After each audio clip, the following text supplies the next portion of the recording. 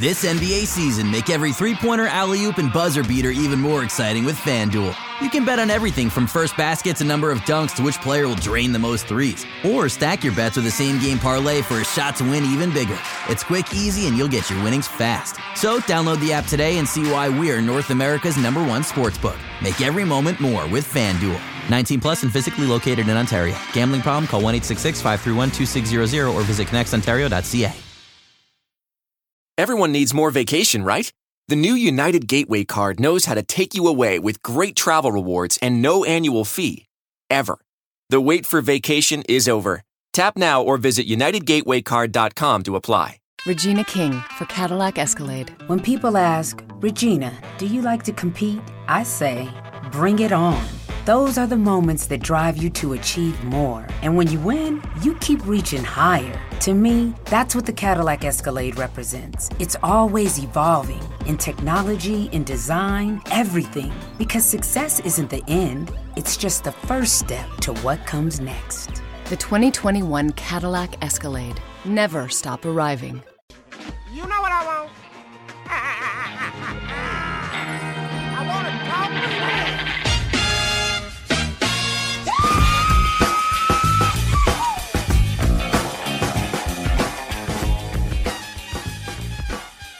Hi, welcome, and glad you're here. This is the Raptors Weekly Podcast. I'm your host, Samson Folk, and today joined by one of my colleagues over at Raptors Republic, Lucas Weiss, here to talk about the Raptors week, the season at large, but first to talk about Kobe Bryant, who passed away along with 8 other people in a helicopter crash, maybe most notably his 13-year-old daughter, Gianna. Lucas, what do you think about that? Do you have any words you wanted to say? Well, first of all, Sam, thanks so much for having me on the podcast. Obviously, it was such a gut-wrenching day on Sunday to find out that news. Didn't really think that on Sunday I would be, hearing that one of my basketball legends and icons growing up was dead along with his daughter and along with 7 other people in a very tragic helicopter crash. Look, I mean, Kobe Bryant, he was huge. He transcended the game of basketball.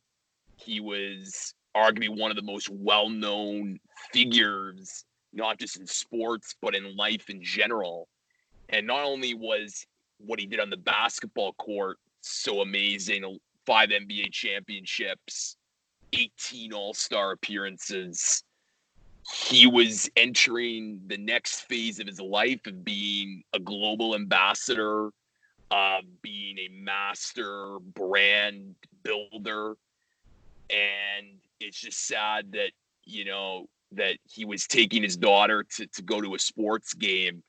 And that would be ironically how his life would end. So a very tragic situation overall, but very inspiring just to see how the basketball community has come together in various forms, whether it's the Dallas Mavericks forever retiring the number 24 to memorials and murals happening across Los Angeles. And of course, with the Toronto Raptors, when they had to play the San Antonio Spurs, that powerful moment of each team taking a 24-second violation. So this is a story that is going to definitely continue well past this week.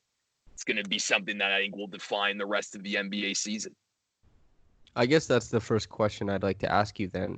In what ways do you think this will for sure manifest in the NBA? You talked about retiring the number 24 from the Dallas Mavericks, the Raptors and the Spurs doing their 24-second violations. I guess the Hawks as well doing the 8-second, along with the other team doing the 24. What else do you think happens? What do you think the NBA does in light of this in memoriam or anything like that? What do you think the outcome of this is? Well, I think it's going to be interesting to see in the coming days. I know that yesterday the Clippers and the Lakers game, which was originally scheduled for tonight, is canceled because grief counselors, came in to the Los Angeles Lakers facility, and in agreement with the Clippers, they basically just said this can't happen. We're just too grief stricken to play. I think that's going to be an interesting conversation because obviously, from a logistics standpoint, how does that get taken care of? But I think it's going to definitely serve for some motivation for players. I know that LeBron James had a very emotional Instagram post yesterday saying that basically I'm going to carry your legacy from now until the end of my career. And we all know with LeBron James, this is someone who, when he gets motivated and inspired, he just raises his game. And I think for that entire Los Angeles Lakers team now, obviously very sorrowful for the passing of Kobe, they're going to want to go out there and win a championship for Kobe Bryant. So I think that's going to be fascinating to watch.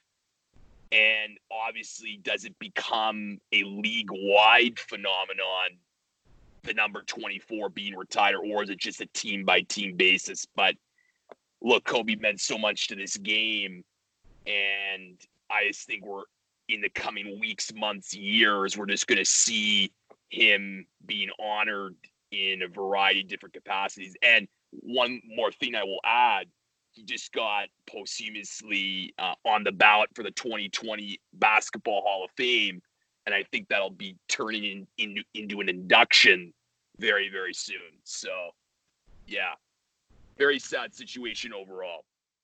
What type of figure was he in your life as a fan? Was he one of your favorite players? Were you a bit disconnected? What did you think of Kobe Bryant, the man and the player? Well, Kobe was, along with three other players, Vince Carter, Steve Nash, and Jason Kidd. They were like the four guys that got me into basketball. And when I would watch Kobe in that three-peat with Shaquille O'Neal and the way he would just raise his game and be so competitive every single night, whether it was hitting clutch threes or locking in on defense, Kobe was that guy each and every night. But I think in having some time to reflect, Kobe was a complex figure and had a very complex legacy that he leaves behind. I don't think he was the perfect human being, but I think if you look at Kobe's life in terms of acts, his first act being, when he gets into the NBA, he was, and many people described as aloof, sometimes picking fights with players, not always the nicest human being, but obviously what he delivered on the floor was just that ultimate flair and flash and greatness. I think you can't ignore what happened in Eagle, Colorado in 2003 with the rape allegation. But I think then what happened after, in terms of his second act with winning championships, gold medals, to becoming a father, to then now this, whole other career in terms of being a global ambassador for basketball and business, it's quite a legacy that he leaves behind. But I think it's one of redemption from what he used to be when he first started in the league into now. So I think it's okay to feel conflicted feelings, Sam. Like, I think that certainly was felt on social media and in different pieces that were published on Kobe Bryant and his legacy, because he was a complicated figure. But for me, from a basketball sense, he was one of the few figures that got me into loving basketball the way I do and still do today. Well, I think that's the best pieces I've read regarding this situation have embraced his checkered past, the things that have happened. And I think that embracing it is obviously a good thing. And there are some things that should be reckoned with, whether you're a fan of the man and, if that's all encompassing, if you can leave that at just on the floor. And, some people view that differently. Some people just like the turnaround jumper, the pure artistry of his athleticism, the magnitude of what he accomplished on the floor. Some people, in what has been, a flowing out of so many people saying how many different great acts he did as a person, as a man and as a father that before now weren't public knowledge. So many people coming forward to say, hey, this is my Kobe story. This is how he touched my life. And I think that if you're going to accept that stuff, you have to accept the tough stuff too. But what it's been is that I think it's important that you said a redemption act in the second act of his life. There seems to be a lot of things that are really great that are said. And it's tough for me because I was not a Kobe fan.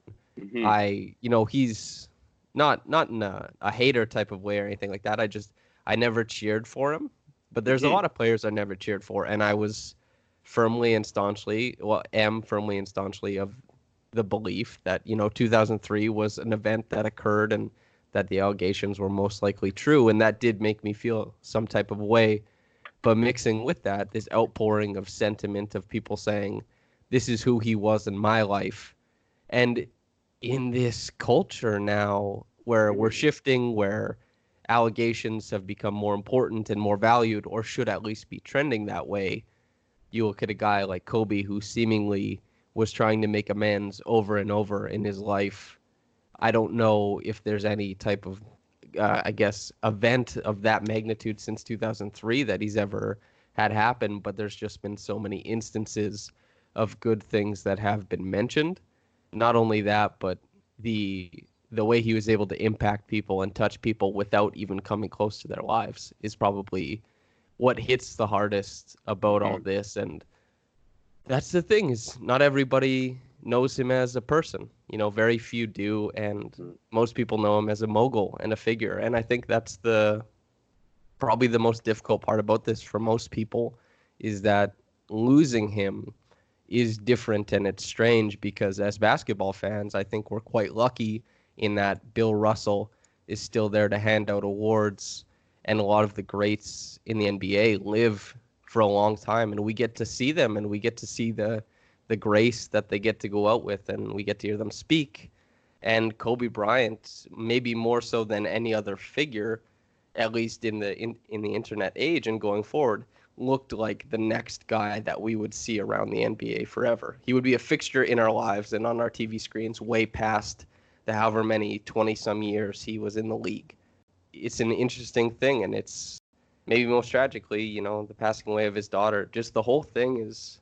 Yeah. I'm glad you brought it up. It's super complex. It really is, and I think for me, what was so stunning is just how many people Kobe Bryant touched from all walks of life. Like, you look at Tiger Woods making reference to Kobe, Cristiano Ronaldo, Neymar, other actors, actresses, leaders. Like, he touched a lot of people, but I think what's so important as reporters, journalists, etc., is to be historians in many ways. And I think oftentimes we get caught up in sometimes the myth, the idealistic nature of this athlete or this player who defies greatness and expectation on the basketball court or whatever sports context.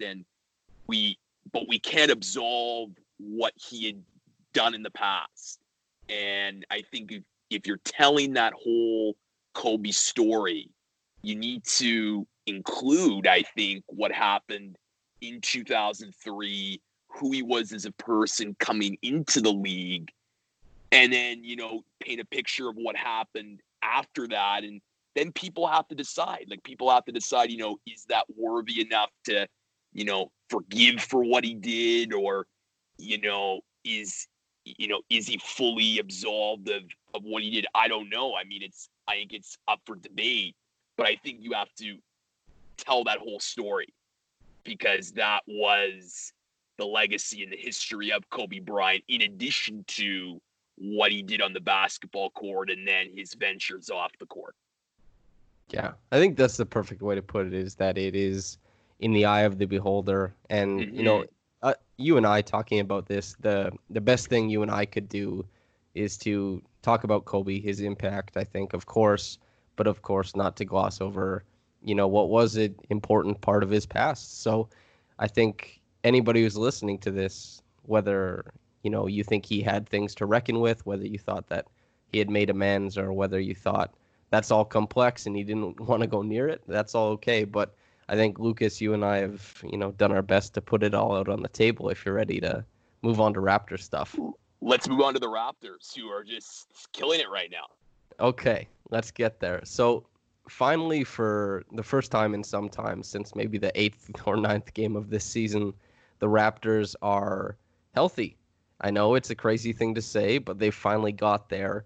The offense is diverse once more. I've written about it. It's one of my favorite things about these Raptors. The sheer amount of actions they can run with different people operating as primary ball handlers or running sets through either Marc Gasol or even these pin downs or dribble handoffs for Norm Powell, things of that nature. What is your favorite thing to watch about the Raptors right now? Because I feel like they're returning to a very fun brand of basketball. Look, what I love about the Raptors is there have been games where they've been down and they don't feel out of it. Like, you look at the game against the 76ers, they didn't start great. Same with the Atlanta Hawks game on the road, but they just find a way to get in the groove. And what I love about this team is maybe one night it's Kyle Lowry shooting, big threes or going off for double-digit points. The next night, it's Norman Powell bailing the team out. The next night, then, it's Fred VanVleet, who down the stretch hits clutch threes, leading the team to victory. The ways in which the Raptors can come up with offense and just find ways to win just speaks to the championship pedigree and DNA of this team that this team still has. And you got to give so much credit to Nick Nurse for the ability, what he did when Pascal Siakam, Norm Powell, Marc Gasol went down, to go 6-5, to not lose any ground in the Eastern Conference. Now the team's fully healthy and looking to get to that top form. They could easily be the second seed when this is all said and done, just based on what they've done and how Nick Nurse has handled this team. It's just stunning. Yeah, I think bringing up the second seed is a great point, because that's one of the most interesting parts of this season is it was clear from the get-go that, okay, Milwaukee, very real. Toronto, very injured. Philadelphia, very scary when everything's clicking. The Boston Celtics, Miami Heat, Indiana Pacers. For Indiana, waiting on Victor Oladipo, whose return is imminent in the next week, I believe. But it was certain that, Milwaukee was going to be there. So you see this race between all the other teams, and it's been quite close for that second seed. Staying out of Milwaukee's bracket seems quite important. And I would put a lot of money down, a hefty sum, if that were allowed as a journalist. I'd put a hefty sum of money down for the Raptors to get that second seed. How do you feel about them getting it? Look, knock on wood, if they stay healthy the rest of the way, it wouldn't be that surprising to me, just because this team has experience, they're hungry, and they still play with a chip on their shoulder.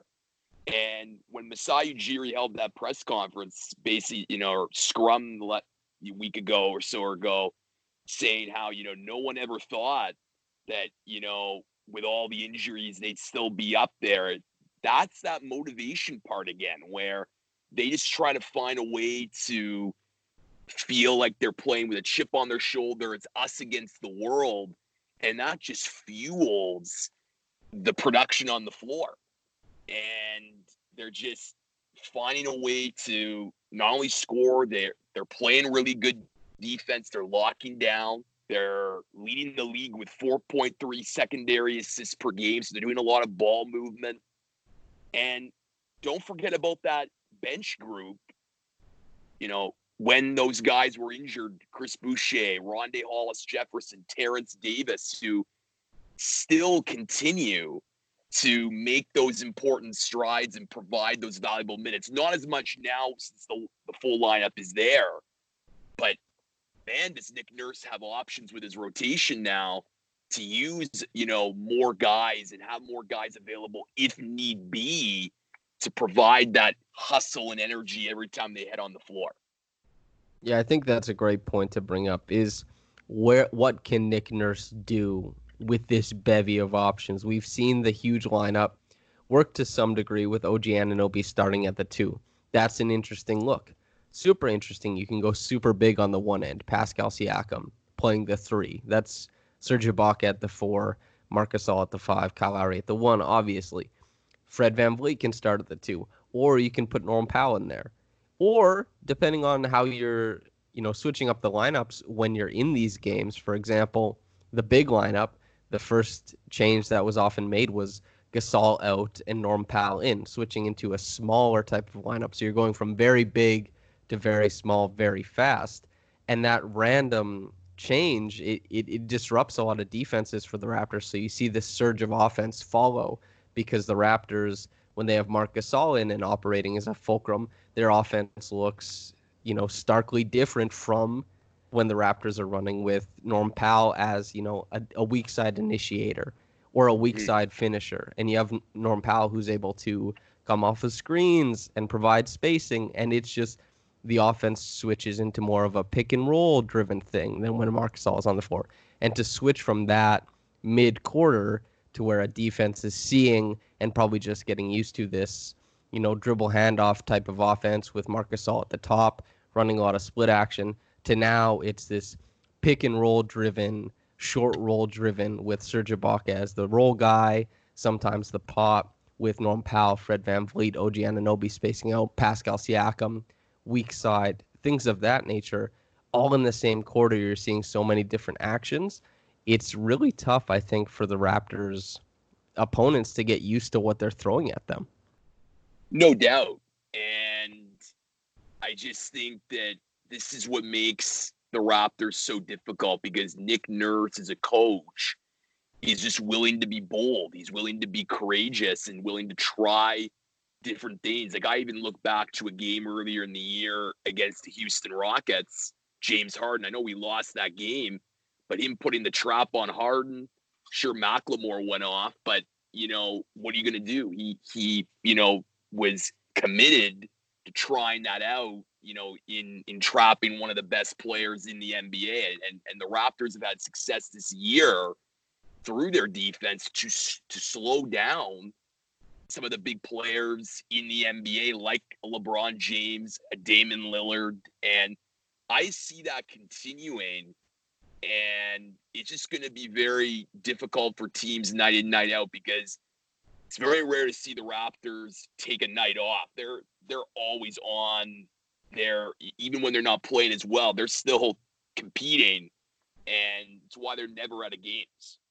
The Raptors, and this is something I've written about too, is there maybe isn't a better team in the league at identifying what makes another team tick offensively and trying to hamstring that action or that player.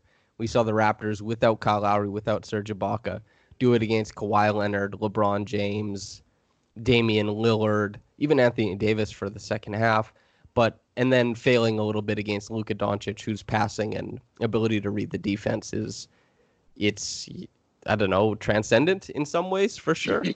But they've had so much success identifying other teams, what makes them go, and that makes them so dangerous as a defense, and especially as a playoff out for teams who are looking at the Raptors. But I want to ask you, I'm going to walk through the Raptors' next 10 games, including tonight's game against the Hawks, and I'd like to walk through if there are wins or losses with you, if that sounds all right. Let's do that. Okay, so let's start with tonight. Trae Young, who got to the line a crazy amount of times against the Raptors the last time they played, really stressed the Raptors out with his dribble penetration. His Hawks playing the Raptors tonight. Who do you got? It's going to be tough, but I like Toronto tonight. I really do. I think, I just think, beyond Trae Young, this is a team that the Raptors can handle. And I think the Raptors won't, they won't blow away that lead that they built in Atlanta like they did. And so I like the Raptors tonight.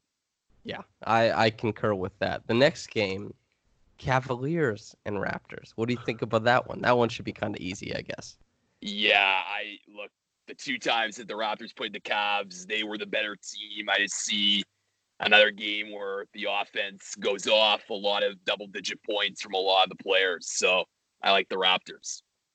Perfect. Next game, and this is a fun one, Dwayne Casey, the Pistons against the Raptors. Who do you got? So this is the first time, of course, that the Raptors played the Pistons since Pascal Siakam suffered the groin injury. Marc Gasol got hurt that game. I like the Raptors in that one as well. Yeah, I think they're a much better team. Also, Blake Griffin is out, so Yeah, so without Blake Griffin, like it's hard to see the Pistons having a chance in that one. well, it's a tough year for the Pistons, and I mean Blake It's too Griffin bad. was a legitimate, All NBA third team guy last year. He deserved some of the votes he got for sure, and yeah, it's tough to lose an All NBA third team guy. Seemingly, the Raptors and the Pacers are the only teams in the league who are able to withstand that. And yeah, but And Andre tough luck. Drummond's Andre Drummond's on the trading block. Yeah, So that team, starting to fall apart for Dwayne Casey. certainly so. Raptors versus Bulls. I gotta like the Raptors in that one. I mean, I feel like in one of these games, Sam, it's gonna be a trap game.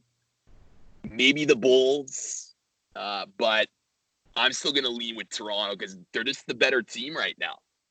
Yeah, that's the thing about walking through this. And when I was looking at this before we were recording, and I'm sure you looked at the upcoming schedule quite a few times as well, it's hard not to and envision very long winning streaks. But when you look at the Raptors, their record against under 500 teams, the litany of those teams, the sheer amount of those teams they get to play as a healthy squad after playing a top 5 difficult schedule in the NBA to this point with over 130 games missed, it's really tough to envision a version of this team that isn't breaking off one of the largest winning streaks in franchise history. And the next game after that is Raptors versus Pacers, and Pacers versus Raptors. And I think that would be, and you'll probably agree with me here, Yeah. a home and home that includes a split, I would think. That would be my inclination as well. The Pacers are a sneaky good team, and now they're getting Victor Oladipo back. They're a fun team to watch. And, look, that was the game when they played the first time. The Raptors were down, and Kyle Lowry stormed them back, but unfortunately just couldn't close the deal in overtime. But the Pacers are always a tough opponent to face. And I think that's where you're going to get 2 competitive games, but I like Pacers to take one, the Raptors to take the other. Yeah, well, Nate McMillan maybe should be brought up, that doing a fantastic job as well if we're highlighting Nick Nurse, and that also the Pacers do a pretty good job of the same thing as the Raptors in that they're pretty good at stopping the main actions of the other team, making them going to their secondary options and seeing what happens with that. But the Raptors now, with having a litany of secondary options in Powell, Van Vliet, whether you think Siakam or Lowry is the primary initiator is up to probably somebody, that's up to your decision. But Gasol, even Serge Ibaka operating pretty well as a short roller, and the playmaking he's sometimes able to bring off of that. The Raptors should be able to get one of them, if not both. So it's interesting, but I would think each team wins a home game. But the rest are Raptors versus the Mercurial Nets with Kyrie Irving, who has been very strange in that locker room, a team that has been kind of funky for a little while, and then a game against the Timberwolves, another one versus the Nets, and then the Suns. Do you see a loss in there? Do you see a letdown? I think the one game that I'd be a little bit concerned about is the Timberwolves. It was a little bit closer than I would have liked when the Raptors first faced them. And I don't know, I just think maybe Andrew Wiggins, Karl Anthony Towns, they have a big game. I know that Raptors game against Minnesota is in Toronto, so Andrew Wiggins comes back to Canada. So, but other than that, Sam, I could easily see the Raptors going 4-0. Yeah, that's what I'm. stretch. And if everything breaks right, and this is homerism at its finest, I'm sure, but No. I can see that being a 10-0 stretch. And why not? These Raptors are really good. There's different players. They have such a wealth of talent that sometimes, for example, in the 76ers game, the Raptors couldn't create anything in the half court for the first half. But Marc Gasol kept them in the game before eventually not playing much in the second half. They went with the more mobile Serge Ibaka. Just that's the way the matchups bore out. But he kept them afloat with his creativity and shooting in the first half. Other games, so many games, we've seen Kyle Lowry as the guy.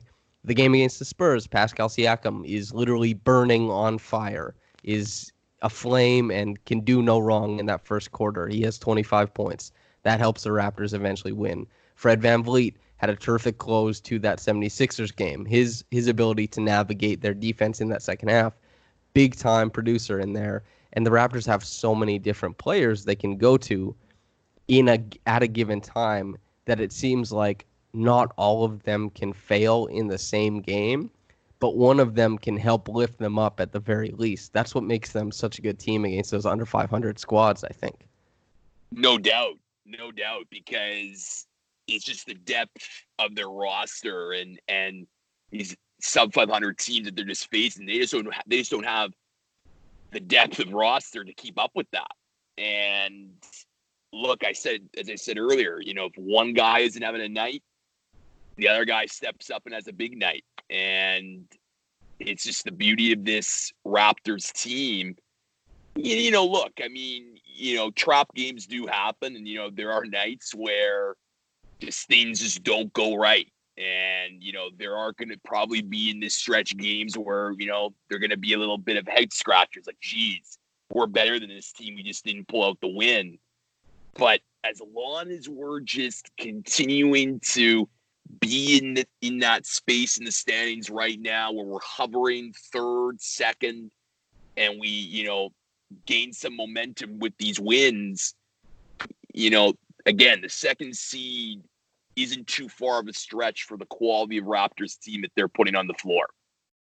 I'm predicting second seed before the All-Star game so that Nick Nurse is the coach of the Eastern team. That's my official prediction. That would be unbelievable. That would be unbelievable. And we can see Nick Nurse maybe relax during that All-Star game and not be up in the ref's ear all the time because he's leading the league in technical fouls still. He loves it, man. He loves it. I love it too. I love that energy that he brings every single night. I wish more coaches were as animated. I just think the team rallies around that. Yeah, Nick Nurse is one of the most enjoyable coaches I think to watch on the sideline. Mike Budenholzer obviously is very good as far as what he's able to bring in his faces, but Nick Nurse, one of the most giftable reactionary coaches out there. No doubt. But I think now is a perfect time to let the ad read come in. Lucas, we're going to get to the Twitter questions afterwards.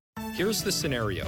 Your insurance company is denying your long-term disability claim despite the fact that you've paid premiums for years and your own doctor insists that you're not well enough to work. If this sounds familiar, call Goldfinger Personal Injury Law. You'll speak with me, Brian Goldfinger, a licensed and experienced lawyer who practices exclusively on behalf of accident victims, disability claimants, and their families. Visit goldfingerlaw.com and get us working for you.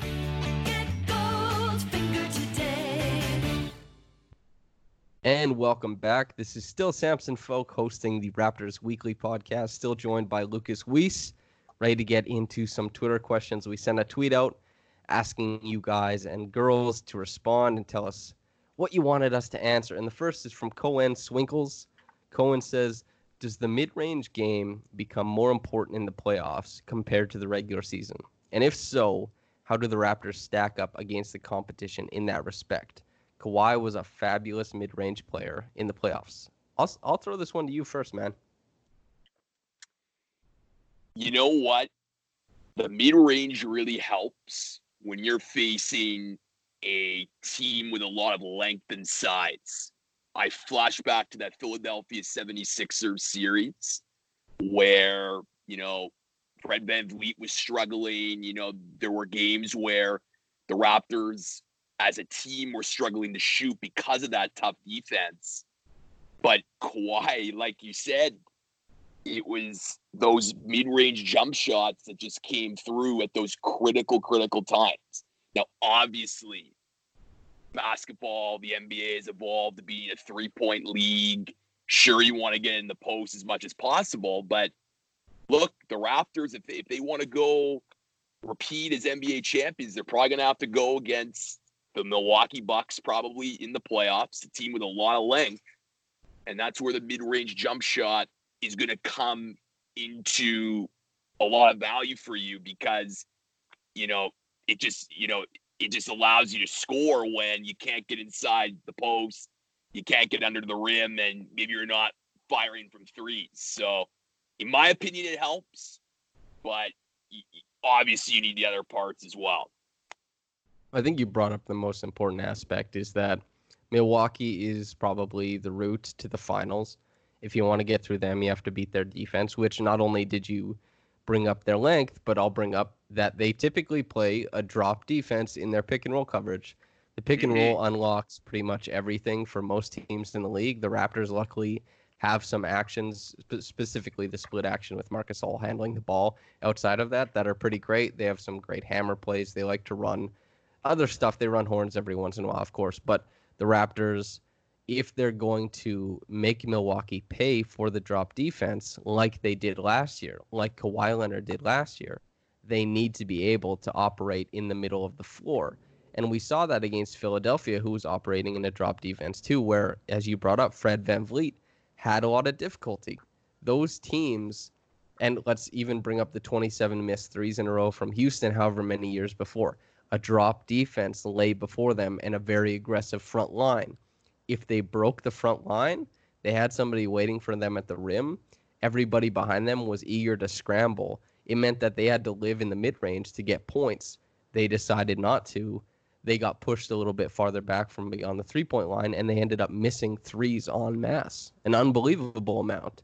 And that worked. You have to be able to, every once in a while, go into the mid-range and get a bucket. Otherwise, teams will play you into the parts of the court that you don't want to be played into. And that's one of the oldest, I think, questions about basketball is about whether the offensive player can get to where he wants or whether the defensive player is coaxing him into a place. And maybe even to talk about Kobe Bean Bryant, where we started off this podcast, some people thought he settled too much for that mid-range. But in today's league, having him for a quarter to come in and light that mid-range, light it up, I think would be incredible for a team to have. And it's a very important weapon, which is bringing up Kawhi, I think makes the Raptors so dangerous last year, was that you couldn't just give them the middle. And I think they need that this year. But, Kyle Lowry is an okay mid-range operator. Serge Ibaka, obviously, we know he likes to operate in the mid-range as well. But outside of that, Pascal Siakam, I think we need him to take a step there.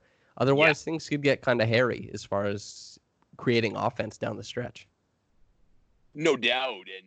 And I think that's where that to me is the biggest question for the Raptors when they come playoff time. It's just, who is going to be that, player to take that next step. I mean, no one could replace Kawhi Leonard, but at least show that, okay, you can do all facets of the game, including having that mid-range jump shot, especially, like we said, against those big opponents. Like, if you want to beat Giannis Antetokounmpo and that Milwaukee defense, down the stretch, you're going to need to hit some of those mid-range shots. Yeah. Every single star that has ever existed has been a scorer at different levels. And people who don't have incredible physical gifts, and I mean transcendent type of incredible, like Magic Johnson, LeBron James, Giannis Antetokounmpo, guys who their bodies are just different when they come into the league. Those are the guys who they don't always have to develop their game all the way out. But guys like Kawhi Leonard, who, he's a great player. He's fantastic, a future Hall of Famer. Kobe Bryant, who was fantastic. DeMar DeRozan, guys who are all athletic, but they still need to develop that part of their game because they can't just run at the rim and dunk it like we've seen from Giannis or LeBron or Magic Johnson, just being able to see passing lanes that weren't ever available to a guard before. Things of that nature, the the mid-range jumper is very important to score at a high level, and especially in the playoffs when teams crack down and take away the shots you really like to take. No, for sure. It's critical, and for me, I'm looking for Pascal to take that next step, like you said, Sam. But hey, I mean, what we saw with Marc Gasol against Philadelphia, that'd be pretty nice too come playoff time. Yeah, I'd like both, to be quite honest with you. But no doubt. To get on to the next question from Masai Crush Mondays, says, niche take or nice take? Is Kyle Lowry having the best season ever for a 6 foot and under 33-year-old? So who are we? Would that be Chris Paul, who would be in competition with him? Allen Iverson? Because I think Allen Iverson at 33 was not at the same level as Kyle is right now. But Chris Paul very well could have been, since Chris Paul is 6 foot or sub 6 foot. And he's been great for Oklahoma City. I think he'll be an all-star in the West. Yeah, I think Kyle Lowry should be on the all-star team. He's having a fantastic season. I think big questions coming into this season were, would he be able to continue to sustain this high level? Now, I know that to start the season, he had a lot of minutes logged, which was a little concerning. I think Nick Nurse is trying to reduce the amount of minutes that he's having now. But, I mean, you can't ignore the fact that Kyle is averaging 20 points a game, 7.3 assists per game, 4.45 rebounds per game.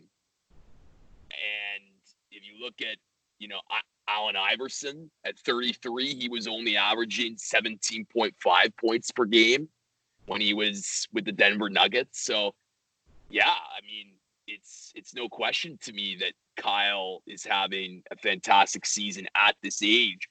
But more importantly, Sam, it's just the leadership once again that he brings each and every night. He's, coaching players on the floor. When he's on the bench, he's just a motivator. And it's those intangibles that make Kyle Lowry such a valuable part of this Raptors team, and why I know that the Raptors are celebrating their 25-year anniversary. It's why I think he's the best Raptor of all time. I concur with that. I think that the only competition is Chris Paul, and maybe there's a debate there. Probably not for you and I to have, but definitely a debate there. And as far as him being the greatest Raptor ever, I think that's no question.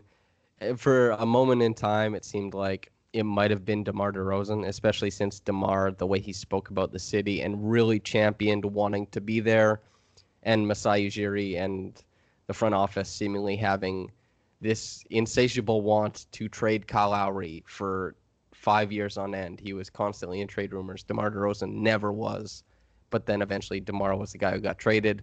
Kyle, I think, started to get the respect finally since the vacuum of DeRozan and the love that he, received. And DeRozan's my favorite player of all time, kind of went away, and we saw Lowry not only exist and play well next to a Kawhi Leonard, but he played fantastically well, and he was such a big part of that championship. And there's just no way I think that anybody could take best Raptor of all time away from Kyle Lowry. He's had such a high peak of play, and he's made it last so long, and he helped bring a championship and foster this environment that all us Raptors fans and the people who cover it are so proud of. And yeah, he's definitely there. So is it the greatest season ever for a 6 foot and under 33-year-old? I think it very well could be. I would, without looking at anything else, say top 3 with no hesitation. Well, if I may just entertain for a brief moment some comparison with Chris Paul. Now, again, Chris Paul played 58 games when he was 33 years old, so we don't know the rest of the season, how it draws out for Lowry. But if we're just assuming that Lowry continues on the same trend, Chris Paul, when he was 33, averaged 15.6 points per game. Lowry's averaging 20 points per game. I know that Chris Paul has a little bit more assists than Lowry does, but certainly very, 8.2 compared to just a little over 7 for Lowry. So it's very, very close. Lowry currently is shooting a 58% true shooting percentage. Chris Paul at a 56% true shooting percentage. So, I mean, for me, it's certainly a debate, but when you're just looking at overall impact, I think Kyle Lowry, like, take Kyle Lowry off the Raptors, and I don't think they are where they are now without him there.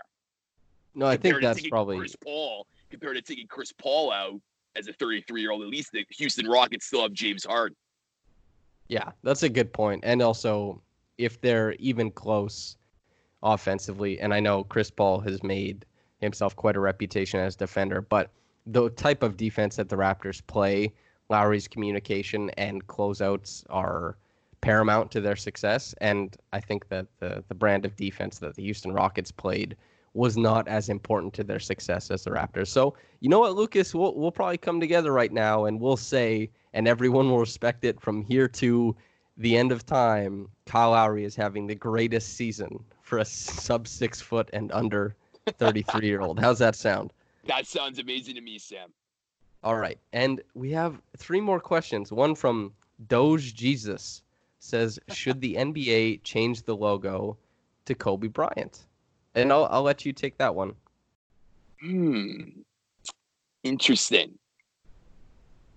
I'm going to say that time needs to pass. I think oftentimes, obviously, when, moments like this, of tragedy happen that are so gut-wrenching and certainly elicit a lot of different emotions, I think a lot of people are quick to react, and they have these questions, and they're good questions to ask.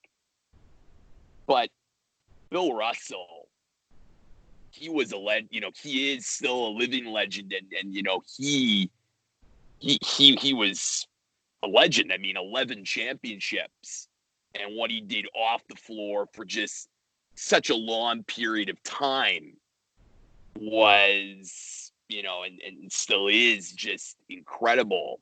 But I don't know, for me, like, I'm someone that needs time to pass, especially for something like this. I think it's so soon, and we're still trying to process what even happened on that Sunday, and just trying to process the legacy that Kobe Bryant left behind. It's certainly an idea, and I remember you were asking earlier about, who, how do we honor Kobe Bryant? And this is certainly a way, but I think time needs to pass. And I think maybe down the road, perhaps. But for now, I think just leave it with Bill Russell. Yeah, that's the thing, is it's definitely interesting. And I think you hit it right on the head, whether it's Bill Russell honoring him as one of the greats. Jerry West, obviously, is the current logo. Bill Russell is ever present in the league. He's been one of the greatest players and one of the greatest ambassadors ever. Kobe Bryant, after he retired, people wanted them to retire 24 and across the league. And that's when people are feeling a certain type of way, there's this, an overwhelming amount of support comes out.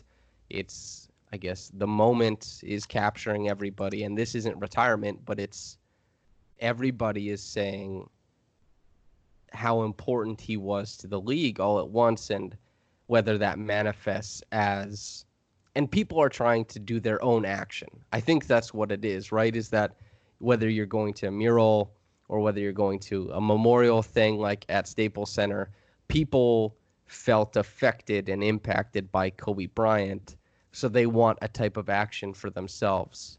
And that's meaningful and that's good. You should want to pursue action when you feel strongly about something. So whether that means that you try and make change as fans, and as fans, what can you make change of? You can try and lobby on his behalf to have him celebrated. And I think that's an expression of that. I think that's what it is. Once we get farther and farther away from it, I don't know, but we talked about the complex image of Kobe Bryant at the start of this podcast. Having him as the logo, I don't know how well that ages. Controversy. I think there would be some divide. I mean, I know that for Jerry West, and part of me for saying Bill Russell, it's Jerry West who's the logo, and still both are legends. But I think you're absolutely right, Sam. That Kobe, if he were to be the logo, I think given the complex legacy aspect, I think it'd be, some people would view it as controversial. So I think he hit the nail on the head. I think, look, I mean, there's so many ways to honor this man.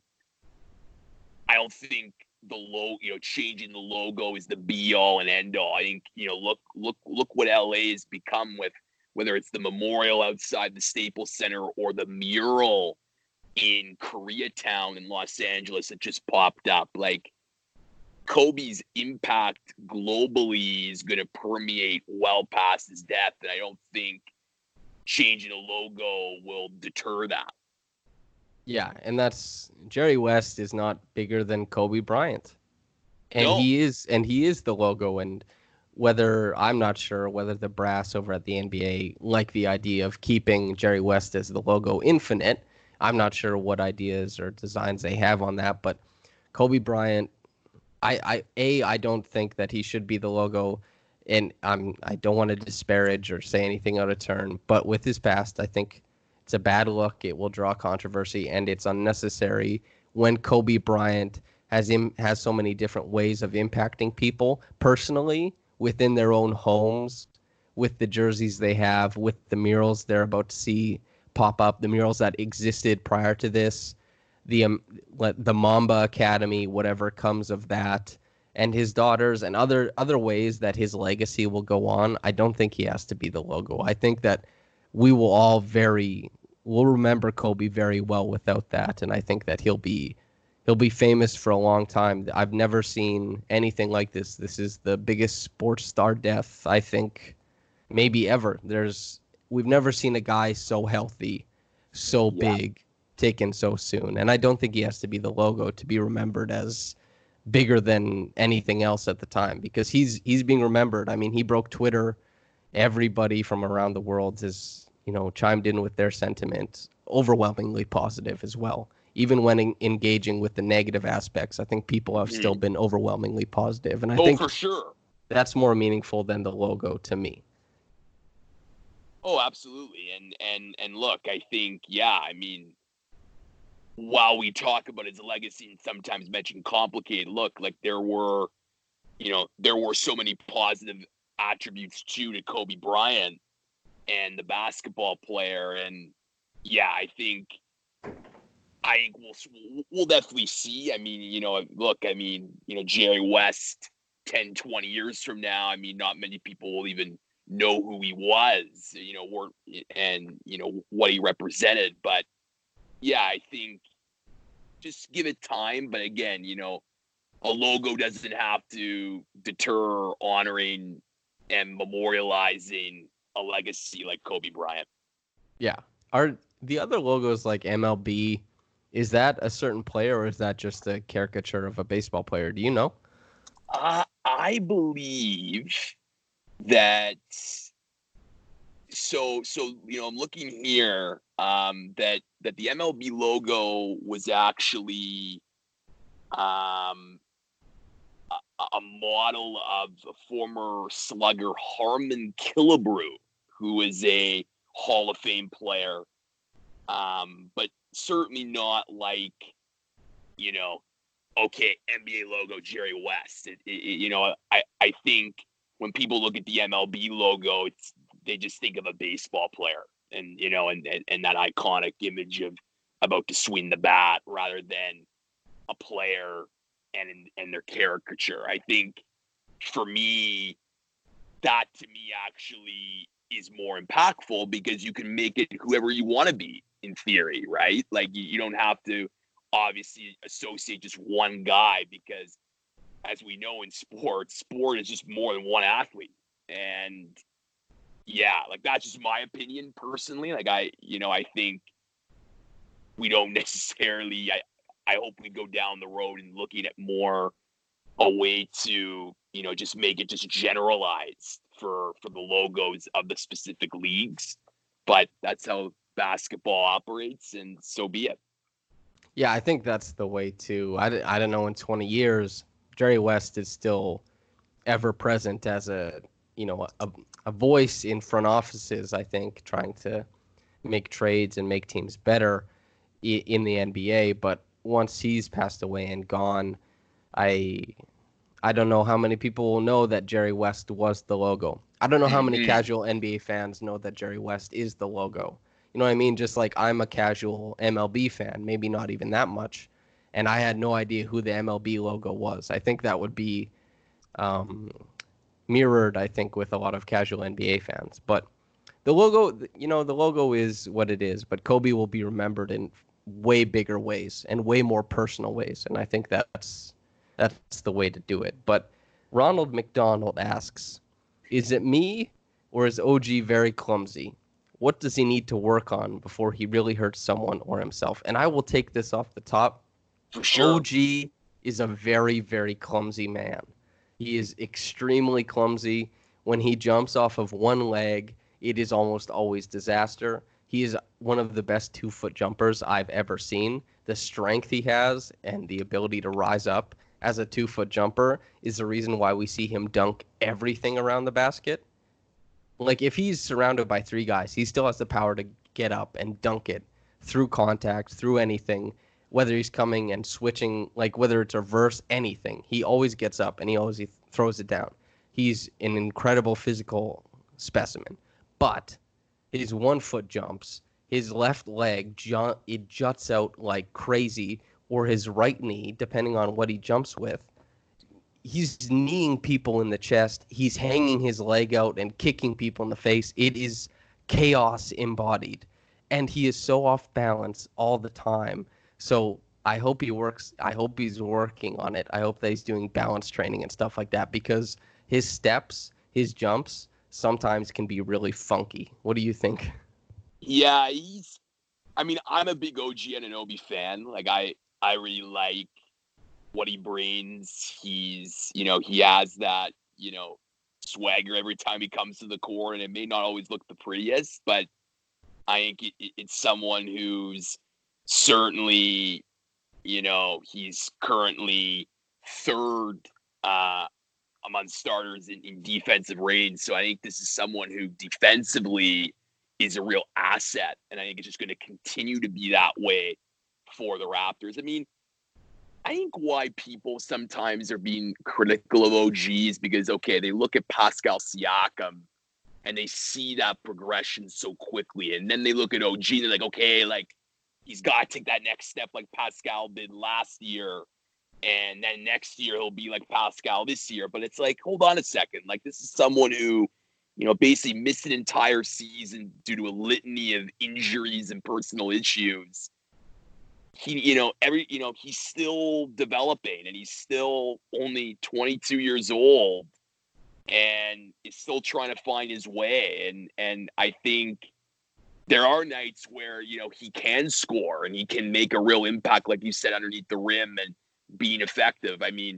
Unfortunately, I don't think that, I think he needs to, improve that consistency in shooting a lot more to really round out his game and not just be primarily a defender. But I think he's on that way. And I don't know. I just like the energy, the persona that he brings to the Raptors. And I think this is someone who, just give him some time. And I think you never know, maybe this year, he'll make an impact in the big moments.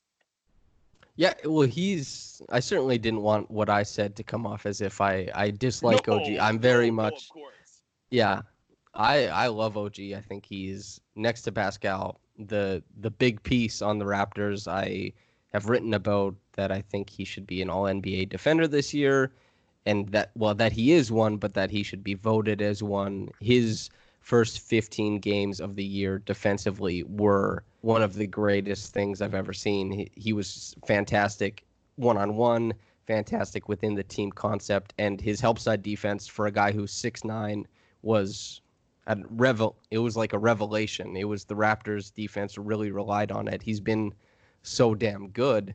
But outside of that, like you said, some offensive nights he can really have it. He can really provide something special for the Raptors. And other nights it might be waning, but OG, even though I say he's clumsy and he's a little goofy sometimes, when I wrote my big piece about him last year when I went to practice and watched him for a while, watched him go through all of his stuff, when he was introducing new stimuli to his drills, there was an initial, oh, what is my body doing now? It did get a little bit clumsy for him. But once he got it, once that body understood what it was doing, it becomes powerful and strong and pretty much to the point where nobody can stop him doing something. So being patient with him is probably the biggest thing. But to move on to the last question that we'll answer, and I'm excited to hear what you think about this, Lucas. Leica S. Brooks says, is there a limit to the number of podcasts that the market can support? Hard to keep up. I'll swing it to you first. I want to hear what you think. Oof. Wow. Look, I mean, podcasts are great. I like, next to music, this is like, podcasts are what I listen to. I think they're very informative. They can be very calming at times. And when I'm really into a podcast, like, I just can't wait the next episode to come out because, you just want to hear their perspectives and different opinions and debate at times, if that's the nature of the podcast. Look, yeah, go ahead. Sorry. If you don't mind me asking, the top podcast in the game for me is Zach Lowe's The Low Post. I think as far as basketball, and I'll keep it to basketball for this since we're talking about the basketball market and if it can support however many podcasts, I'm sure. The Low Post is the top to me. What do you think is the top basketball podcast in the game right now? I mean, yeah, the Low Post is great.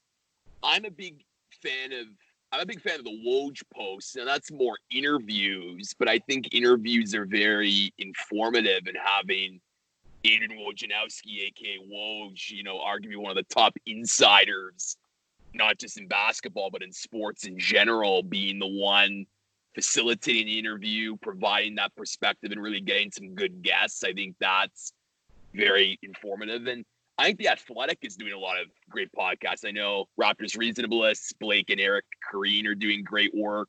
No Dunks podcast is a great one for basketball. Eric Kareen was actually on that recently talking about the Raptors. So, yeah, I think basketball right now, the basketball space for podcasts has never been better because I think it's generally younger people who not only know a lot about basketball, but they just know how to produce the podcast. So that's why I think you're seeing a lot more. And now, given it's never been, I would argue, easier to start a podcast, I think that's why the person who asked this question on Twitter can't keep up because, man, I mean, it's just, there's just so much. But I think it's just important to try to differentiate yourself when you're producing podcasts and try to fill that void. It can be tough because there's so many in the marketplace already, but I think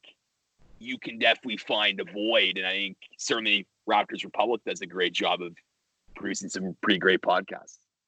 Well, thanks, man. And that's, yeah, No Dunks is really, really good. J.E., I've had him on before. Taz, I've had him on before. J.E. should be coming on again sometime soon. And Blake and Eric, I mean, I love Blake and Eric. The Raptors Reasonablists, I think, it's not for everybody because it's slower tempo, kind of like this one. A lot of people like the hyperbolic stuff, but as far as for me, Blake and Eric, I think their dynamic is good. A bit of nihilism is always funny and enlightening, I think. I like Eric's fatalistic view and Blake trying to get around his own fatalistic view to be energetic, but both of them all the while providing incredible insight to the Raptors. As far as writing about the Raptors, I don't think anyone does it better than Blake. His takes are invaluable, I think, to fans, and what he writes is always fantastic. So having him and Eric on a podcast is wonderful. No Dunks is wonderful. But yeah, as far as differentiating yourself. That's the whole thing. Is the Raptors Republic podcast right now, Samson Folk and Lucas Weiss, are we just another two guys talking to the listener? Is it just two guys talking about the Raptors? Can this be emulated elsewhere?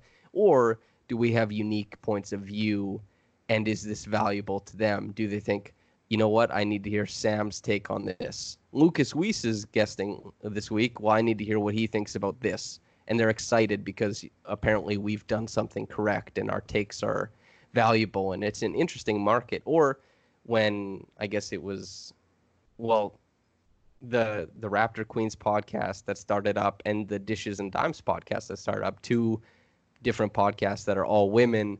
When the Dishes and Dimes crew first started, and I reached out to them and I said, hey, if you guys want to try something out on Raptors Republic, just let me know. We'll try and figure something out if you guys want to. But then I also said, hey, but you know what? It might be better if you guys do something that's off the strength of your Twitter following. All the girls who get together and they put that podcast together, finding people who are already invested in you. Like when I took over this podcast from William Liu, some people were like, who the hell is this kid? Who's this guy? This is not William Liu. And for some people, you know, the numbers have been good on this podcast. I get a lot of listeners. I'm really happy with it. But I think there was a certain drop-off after I took over because William Liu was their guy. And so they listen to Yahoo Sports. And some people listen. I receive lots of emails. And one was from a guy who, you know, he said he listens to the podcast when he walks around in the park. And he says he shares allegiances with me and Master William. He said his youngest son listens strictly to Will, and you know that's good. That's totally fine. I'm glad that we can both occupy a space in this guy's life is important, but not everybody has the time to share. Not everybody has the time to listen to everything Raptors, and there's so many South of the Six podcasts, Fadeaway podcasts that I had on last week, Raptors, Locked on Raptors, Dishes and Dimes, Raptors Reason Bliss, this. I mean, Raptors Queens, it's all so much. Learning to differentiate yourself, and maybe Dishes and Dimes doing that best with 8 different women on, you know, that count as co-host, and them really relying on the people who already follow them on Twitter and already are invested in what they have to say, and appealing to that and seeing them get probably close to 2,000 followers for their podcast account in the first 2 weeks. And I can't imagine how many listens as well. It's incredible. And what a great indicator of an outpouring of people, you know, but it's, whether there's enough, I think it's never saturated to somebody who's successful. That's the thing. Because I think you made the great point, Sam, there is that, you know, initially it may be difficult, but you got to be persistent. You got to be persistent to building your voice and building your brand on a particular podcast, because look, it's very rare for someone to fall in love with you for the first time, like, you know, Romeo and Juliet, right? Like, it takes some time. It takes some getting used to. And I think more of that association and building that relationship with your consumers, I think people really get to know why this podcast is great and why another one is great as well. And I just think it just speaks to the Raptors community in general, and who, you know, are very connected, and they want to hear information about their team. And I think that's what's great about what Raptors Republic is doing, is really harnessing that with some, you know, great content. So, yeah, I think Raptors Republic, whether it's the biggest right now, obviously Yahoo Sports knocking it out of the park. I think they do a fantastic job. For sure. And Joe Wolfen from The Score, Free Association, I should say, is also, that's Sportsnet. And I can't remember the one that Joe Wolfen is on. God damn it. But Joe Wolfen is one of my favorite people who writes about the Raptors. When he does choose to do so, he's mostly league-wide.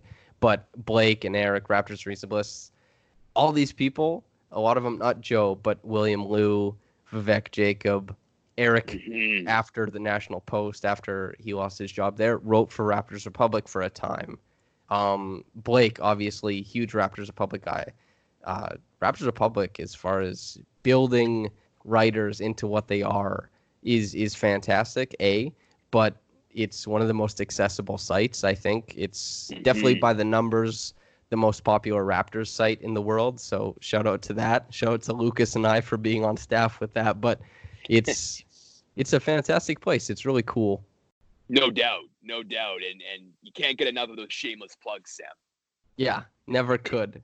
But maybe that's a good place to end it, and a good opportunity for you to plug shamelessly before we get out of here. Tell the people where to find you, what they should be reading or listening to. Yeah, so I follow me on Twitter, mainly at Weiss Sports. So that's at WEESE Sports. Obviously, I have a lot of Raptors content there. I definitely write for Raptors Republic, doing a lot of Raptors as well as Raptors 905 coverage as well. And you can also see a lot of different sports as well. I definitely like to dive into a variety of sports because it's very entertaining. Perfect. Well, listener, I hope you find Lucas on Twitter and all the other things he's written or talked on, and you enjoy it. As for me, I'm Samson Folk, your host, of course. But thank you very much for listening. Lucas, thank you very much for coming on, man. Oh, Sam, it's always a pleasure, man. Looking forward to doing this soon. All right. And whether you're getting into this in the morning or at night, have a blessed day and goodbye. The Home Depot has holiday savings of up to 40% on select appliances, like a Whirlpool 4-door French door refrigerator for just $15.98. It's perfect for a busy kitchen full of helping hands. That's where its fingerprint-resistant stainless steel finish really shines. Order online and get free delivery. Holiday appliance shopping improved. Up to 40% off select appliances. Now at the Home Depot. How doers get more done. Continental U.S. only while supplies last. Valid through December 2nd. Free delivery on orders $396 or more. Everyone needs more vacation, right? The new United Gateway card knows how to take you away with great travel rewards and no annual fee. Ever. The wait for vacation is over. Tap now or visit UnitedGatewayCard.com to apply.